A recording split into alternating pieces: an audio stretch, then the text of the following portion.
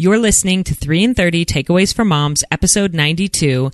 And my friends, this episode has been a long time coming. I recorded this interview months and months ago, which you're going to realize when you hear me talking about skiing in the episode.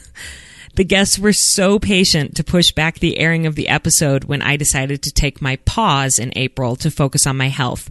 And I had to totally juggle the editorial schedule for the show. So yes, now I'm going to be talking about skiing when it's almost August, but hopefully this episode will be worth the wait. This episode is called Overcoming Your Inner Teen. Welcome to 3 in 30, a podcast for moms who want to create more meaning in motherhood. Each 30-minute episode will feature 3 doable takeaways for you to try at home with your family this week. I'm your host, Rachel Nielsen. Thank you so much for being here. This past month, all of our episodes have been focused on topics having to do with raising teenagers, how to manage our expectations with their devices, how to get them to talk to us, and how to find support from other moms who are also in that sometimes lonely phase of child rearing. But today's topic is slightly different. It's still about teenagers, but with a twist. We're going to be talking about overcoming our own inner teen, because like it or not, she's still in there. And to help us break this topic down a little, I have 2 incredible women, Tawni Beardall and Erica Peterson, who are the co-hosts of a podcast for teens called Becoming. And they've also become in real life friends of mine as they graciously hosted my very first solo workshop in Boise, Idaho. And I'm so grateful for their faith in me and in 3 in 30. And I'm really excited to have them on the show today. So Tawni and Erica, welcome to 3 in 30. Hi, thank you. We had such a great time hosting your workshop. It was really life-changing for both of us. So thank you for letting us even experience it. Yeah, well, that was so kind of you to reach out, Tawni, and actually have it. Tawni held it in her home, and Erica helped with all of the food and organizing everything, and it was such a great day, and I'm really thankful to the 2 of you for doing that. And I love the work that you're doing on your own podcast, and so I wanted to first ask you to tell us a little bit about your podcast, who your kind of target audience is for that, and how it led to your idea for this episode on my show. Well, sure. Our message is directed to teens, for teens to listen to. And this just kind of came about because I love teens so much. I teach them through measures in my church and also through gymnastics. I'm a gymnastics coach. And I really wanted them to have great resources. And I've found so much help through podcasting myself, listening. I love listening to different podcasts. And I wanted to find a resource for these teens. And we searched and just couldn't find anything that really fit that bill. So that's kind of why we're here. I just know this time of life is crazy pivotal for teenagers. This is when you're really deciding who you want to become and what you want to accept as your core values. And I'm sure you understand that, Rachel, like coming from being a high school teacher. Mm-hmm. Yes, definitely. Yeah. And I love that you said that. So many podcasts I feel like are about raising teenagers, but yours is actually directed for them to listen to. It's not about raising them. It's for them, which I think is so important and so unique. And then, but I loved when you approached me about this topic, you said that a lot of your listeners, you have teenagers listening, but then you also have their moms listening. And why is it that their moms are interested as well?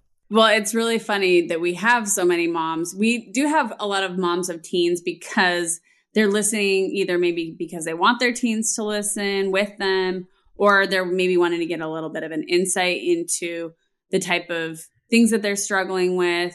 But we also just have moms in general, moms who don't have teens. And I think that what we're finding is that the topics that we're talking about really resonate with moms, where teens, they are really going through a time when they're really trying to just show that they're enough and prove themselves to everyone around them. Their friends, their parents, their teachers, and themselves, but they're at the same time trying to figure out who they actually are. And I really think this happens again when we're moms. We are trying to figure out the kind of moms that we are and try to be enough for our kids and for our spouses and for our family and for our friends around us so that we don't look like we're drowning. And it's just been really cool to see some of these moms kind of reach out to us saying things like, oh, can I be a teen? Because I really needed this one. And it just has amazed us how we really are still working on the same principles. And we maybe have figured out a little bit better ways to deal with those principles, but we are really still trying to become and get a little bit better. Yes. And this idea of like having an inner teen is so true, that so many of these topics that you guys talk about for teenagers are still within us as grown women that we're still working on and trying to overcome. I know when I listen to your show, it always resonates with me just as much as it probably would have resonated with teen Rachel. So I'm really excited for you guys to teach us 3 takeaways for overcoming our inner teen. And why don't you go ahead and start with your first takeaway? Yeah.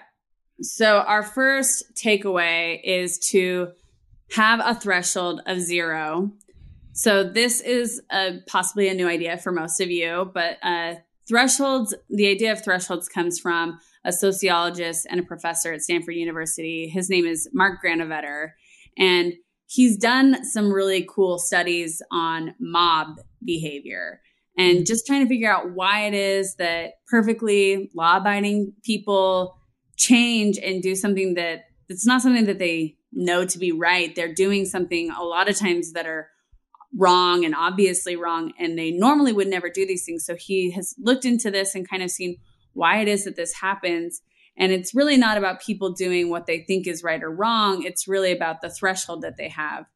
So for example, somebody with a low threshold, it doesn't take very many people doing something to have them choose something that they don't think is right. So maybe like a teenager driving drunk with 2 of his friends 100 miles an hour. It's not because they think that that's something that's right. That's something that they just have a low threshold for making that decision.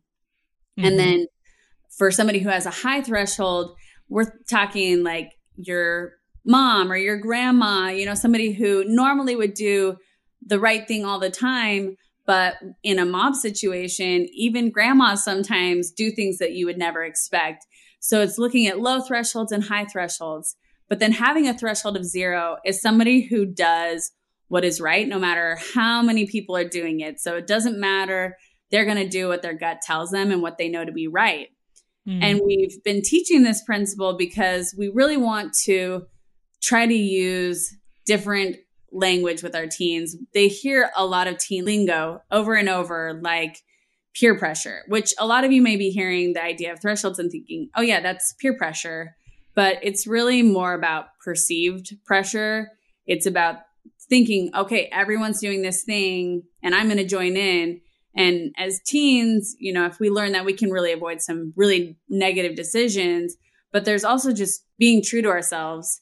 And Tawni has a super cute story that is so perfect for this and really shows how we kind of can change what we're doing because of what everybody else is doing. Great. Well, yeah, I just struggled with this concept growing up. I never really understood who I was, and I was always looking for acceptance wherever I could find it. And I really have this vivid memory of doing this the first time was when I was in 3rd grade. I had these friends in my class that were new, and I really wanted to impress them and really connect with them. And I loved lasagna. And when I found out that was a lunch choice at school that day, I was like super pumped about it. But then I heard these friends that I was trying to impress telling everyone how disgusting they thought lasagna was and why would anyone eat it? And so I was like, dang it. Well, I better jump on that bandwagon real quick if I want them to like me. So I started saying like, oh yeah, lasagna's the worst. And I just sat there that day eating the alternative while looking at everyone else eating their yummy lasagna.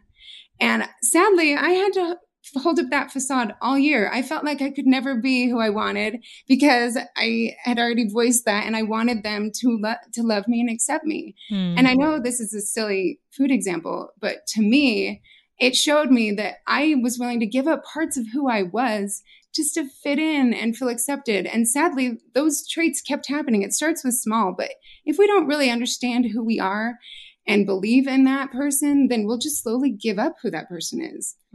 Yes.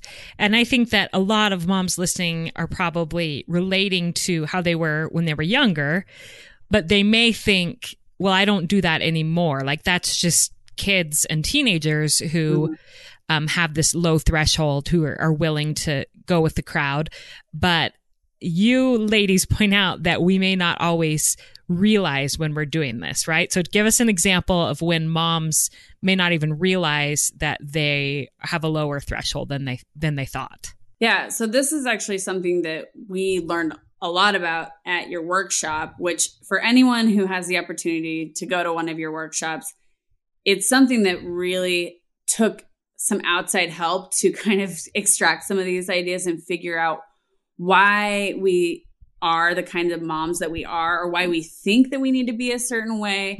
And so I would just say, if anyone's thinking about going to one of those workshops, definitely take the opportunity, because it is a process and it does take some work. But through doing that, I feel like we've really come away with some ways that we can be more true to ourselves. And it's been really interesting as we have incorporated those into our lives, seeing us have more happiness and more joy in being mothers. So I think the biggest thing for me was letting go of the comparison of what kind of mom I thought that I should and needed to be. And that I have 4 kids, and they're starting to get into that age where they're doing tons of activities. And a core value for me as a mother is spending time together. I want to create a family bond where they love each other and we all want to be together. And I realized there was this big disconnect from what I wanted to what was happening. And I think it happened because I was comparing. So, for example, all of my friends are very busy, active mothers, and they have their kids in tons of activities. And I thought, oh, I got to have my kids in that too. And I want them to not feel left out or get behind in their development. So I'm going to have them do, this music thing and this sport and that voice lesson. And I just was feeling so stretched thin. And I thought I was doing the right thing because that's what everyone else is doing. And like I said, I want my kids to develop and grow. But at what expense? I realized that my values were gone because we were barely getting to see each other. They get home from sporting events and eat and go to bed. So I just sort of evaluated this and thought, okay, what makes sense to my values as a mother, rather than comparing or feeling guilty of not letting them do these things.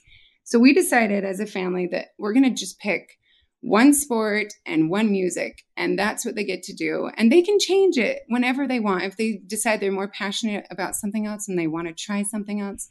But this has just helped create a better feeling in our home. And it's more of what I'm going for as a mother. And it's okay if they're not doing what the neighbor kid's doing or what my friends' kids are doing. Just letting go of that comparison and that guilt has really been pivotal for me. Yeah, I love that. And that really speaks to me, because just the other day I was driving Sally up to this little ski team. It's not even a ski team. It's just these little ski lessons for kids, local kids that are 4 and 5 can go up to the mountain and do these little ski lessons during the day.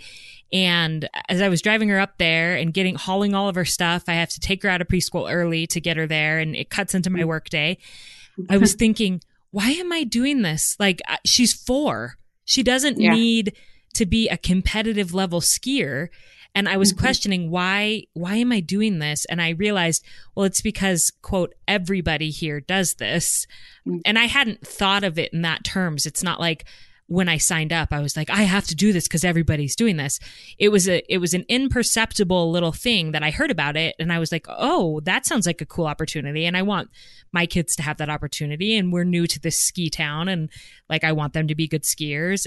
But the thing is that her brother, Noah, never did ski club when he was 4, and he's a good skier. It took a moment for me to be really intentional about, I don't have to do what everybody else in my town is doing, even if it's a really good thing. I'm not saying it's not a good thing, but it doesn't have to be how our family does it or how I do it as a mother, because the people around me are doing it. And one thing that I really liked about what you guys pointed out about thresholds versus peer pressure is that often it is not something that other moms aren't saying to me, you have to do this to be a good mom. Like nobody's saying that. It's this kind of this crowd mentality that all of a sudden you find yourself doing things that don't totally match with who you are. And you have to take a step back and say, do I really want to do that? Do we even like doing that thing? Which, like you said, is something that we spend a lot of time doing at my workshop, is breaking down who are you as a mother? And you can be that kind of mother. You don't have to be like anybody else.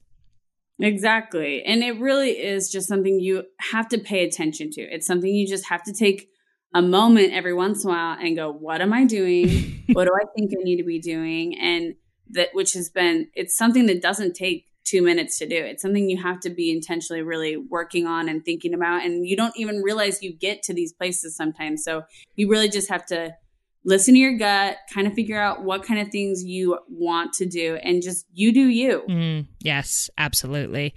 Yeah. I love that as a takeaway that we so often think just applies to our teenagers, but really it applies to us as well. And so what is your second takeaway? Our second takeaway is to do work.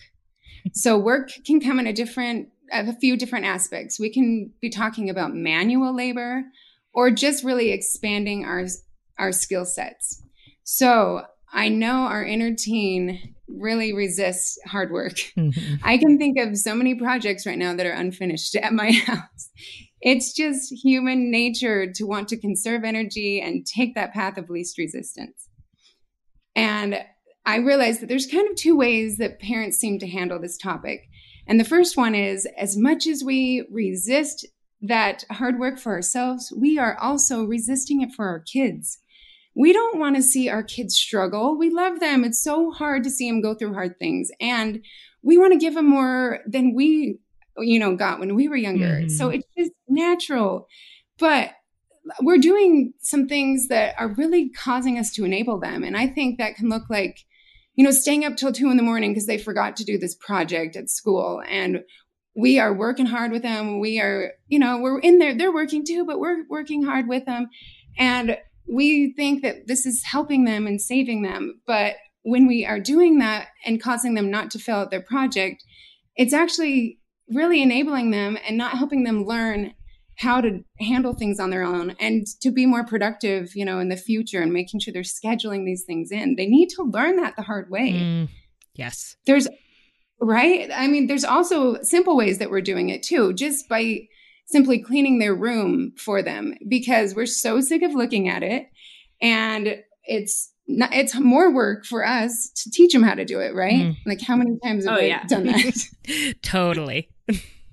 But we need to realize when we do those things, whether they're big or small, these things that we're doing to kind of save them and come in and just scoop them up and fix it, they are missing out on big opportunities for growth and for development. And for me, when I realize I'm doing this and I just want to save them and I want to rescue them, I try to visualize like a baby bird.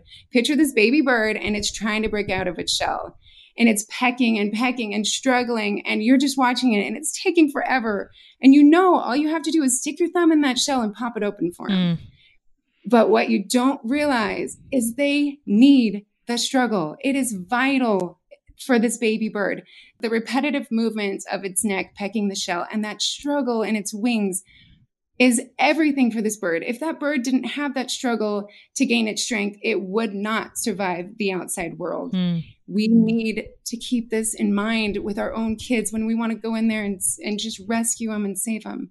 It's so important that we see that they need the struggle to grow into the human that they need to develop so they can survive outside of our home one day. So how does this apply to us as mothers? I mean, I think we may know this about our kids and we may want them to do hard work, but how do we apply this to ourselves?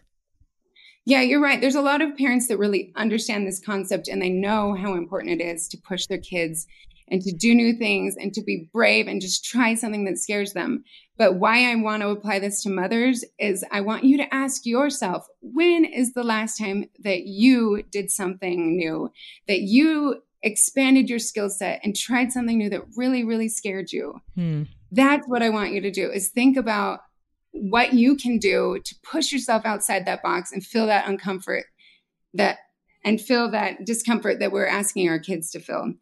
So I just kind of found myself, I think as adults, we had this timeline that we wanted to accomplish. Maybe I was in high school and I thought, okay, I want to graduate and then go to college and then, find a husband and get married and then have kids. And I realized I've done all that and my timeline is up. And I found myself just feeling so stagnant. Like I realized I hadn't done anything to push myself and to learn new skills. And this was really hard for me because this is when you find that dissatisfaction in mothering and you just feel like you haven't done anything or changed or grown as a person. You help your kids and we love them. And that's like really my most valuable calling in my life. I love it. But I want to keep progressing personally, right? Yeah. Absolutely. And this reminds me of one of my very, very favorite books. It's in my top 3 favorite books ever. And it's called A Million Miles in 1,000 Years by Donald Miller. And I'll put that in the show notes because it's kind of a crazy title. But basically, it's a memoir. And it's the story of how he realized one day that he'd made his living writing really great stories. He was a New York Times bestselling author who'd written all these great stories, but he wasn't living a really good story. That the life he was living was pretty boring, that he wasn't pushing himself anymore, that he was just sleeping in every day, getting up, writing a little. And he just thought if my story were a book or a movie, nobody would want to watch it if they, my life. Yeah. And so he started applying the principles of story to his own life and like introducing challenges and inciting incidents that would force him to do hard things. So the book goes through these different hard things that he decided to take on and how he grew. And it's so inspiring. And it made me really think about what kind of a story do I want to live? And another really cool thing about that book is it is not a parenting book, but there are so many examples in there of families who have given their kids a better story to live. And a lot of that did include hard work. And it was like I pulled so many parenting gems out of reading that memoir about just choosing to live a better story. So I highly recommend it to everyone to read this book. Oh, I can't wait to check that out. Obviously, I'm super passionate about this subject. And I think that I love that idea. And I want us to just think of ways that we can do something new. Like he said, like invite it into your life, invite that discomfort. And what are things that just make you feel alive and scared, honestly? So I don't know what that looks like for you. I mean, there's so many different ideas that you just need to evaluate yourself and your values and what you believe in and what you want to do to really push yourself. Yeah. And I've realized that when we do that, there's 3 things that really happen. And the first thing is, obviously, we grow as a human. And by doing that, we're going to increase our value to our employer. And we're going to have more skills to offer our friends and our family.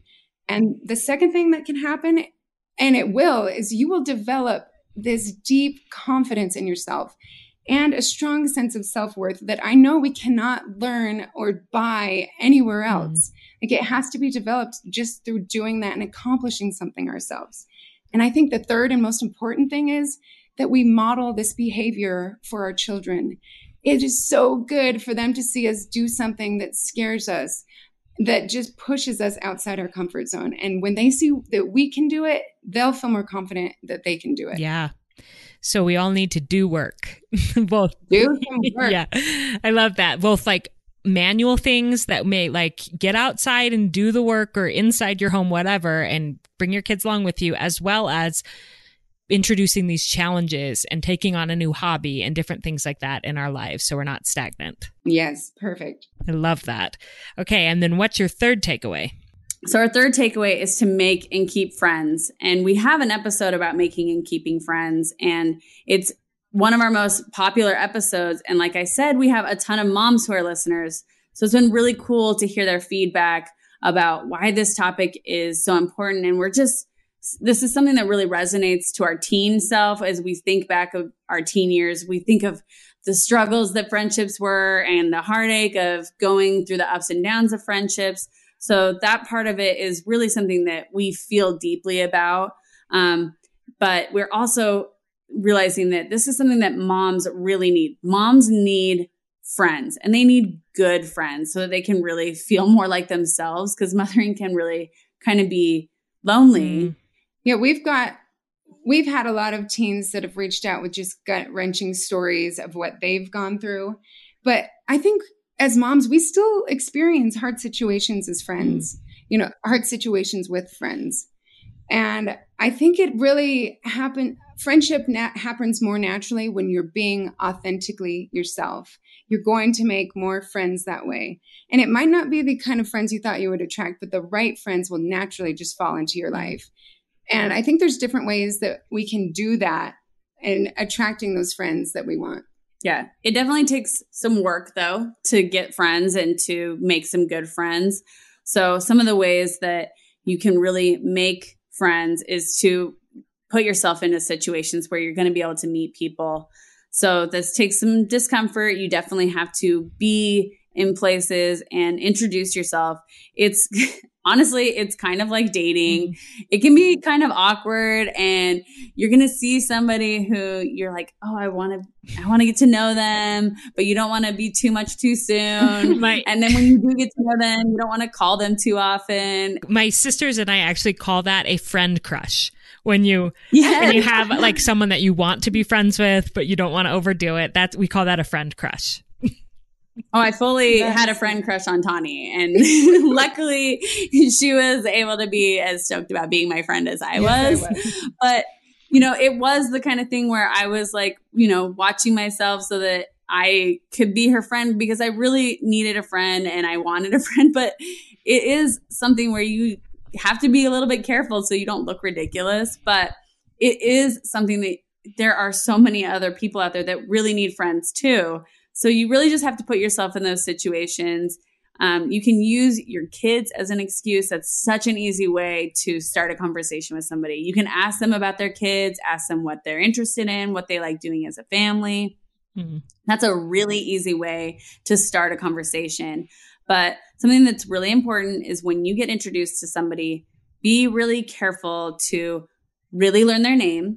I know that I suffer from mom brain myself, where names just kind of go in one ear and out the other sometimes. And I've just realized that as I do that, I'm just letting people know that I don't care about them, even though I do. And if we can make people's names important to us, they feel like we want to connect with them. So when you learn somebody's name, maybe ask them how to spell it, and really repeat it in your mind a few times so that you don't forget that. But then as you make those connections, definitely follow up with those people, try to make plans, and don't just make empty promises of, oh, hey, we should get together sometime. Like, actually get out your phone and say, hey, we really like going to the park. Would you guys want to meet up with us sometime? It's not that awkward to do that. And I think people just feel weird about really making plans. But when you really need some friends, you have to make those moves, or else you're really not going to have people to spend time with.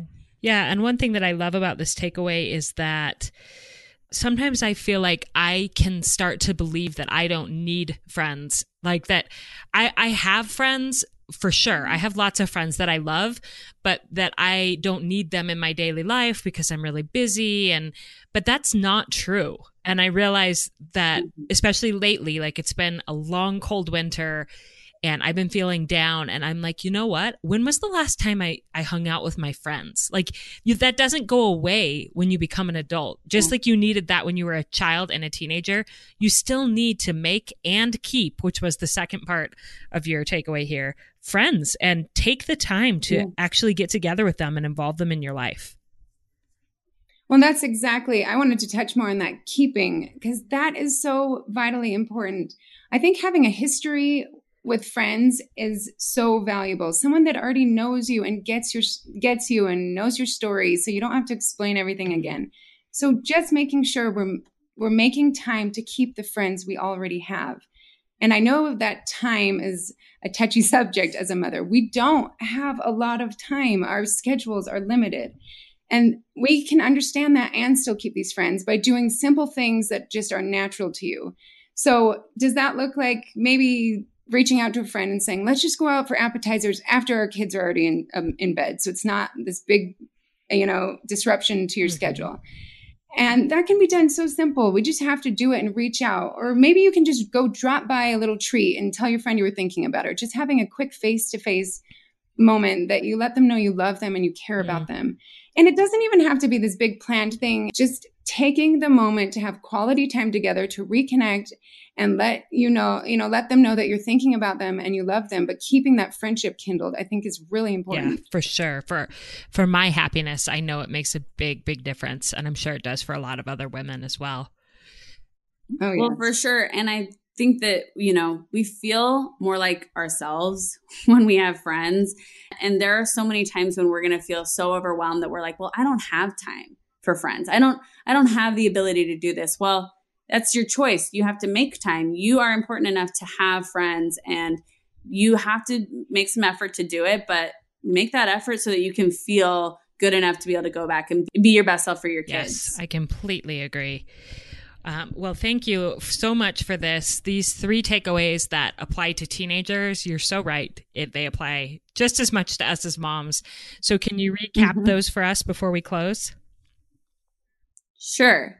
So our first takeaway is to have a threshold of 0 and do whatever you feel like your gut's telling you to do. Our second takeaway is do some work. Just do something that scares you, that you can find passion in. And our third takeaway is to make and keep friends. So good. Thank you so much, ladies. And for those who want to check out your podcast, tell them where they can find you guys. So you can find our podcast on any podcast app. It's Becoming for Teens. And then we're also on Instagram at Becoming for Teens. Perfect. Or Becoming for Moms too. Yes, we need to add that in there. Thank you for having us. We had a great thank time. you so much for coming on. So much to think about in that episode, my friends, and how we need to develop right alongside our children. I'm grateful to Tawni and Erica, and I actually have a special surprise coming from them next week, so stay tuned for that.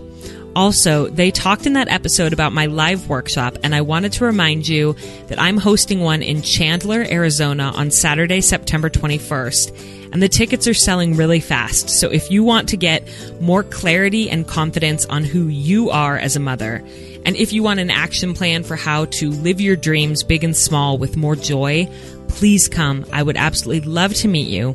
Tickets and information can be found at 330podcast.com/Arizona. I'm always rooting for you, and I hope that you have a fantastic week with your family.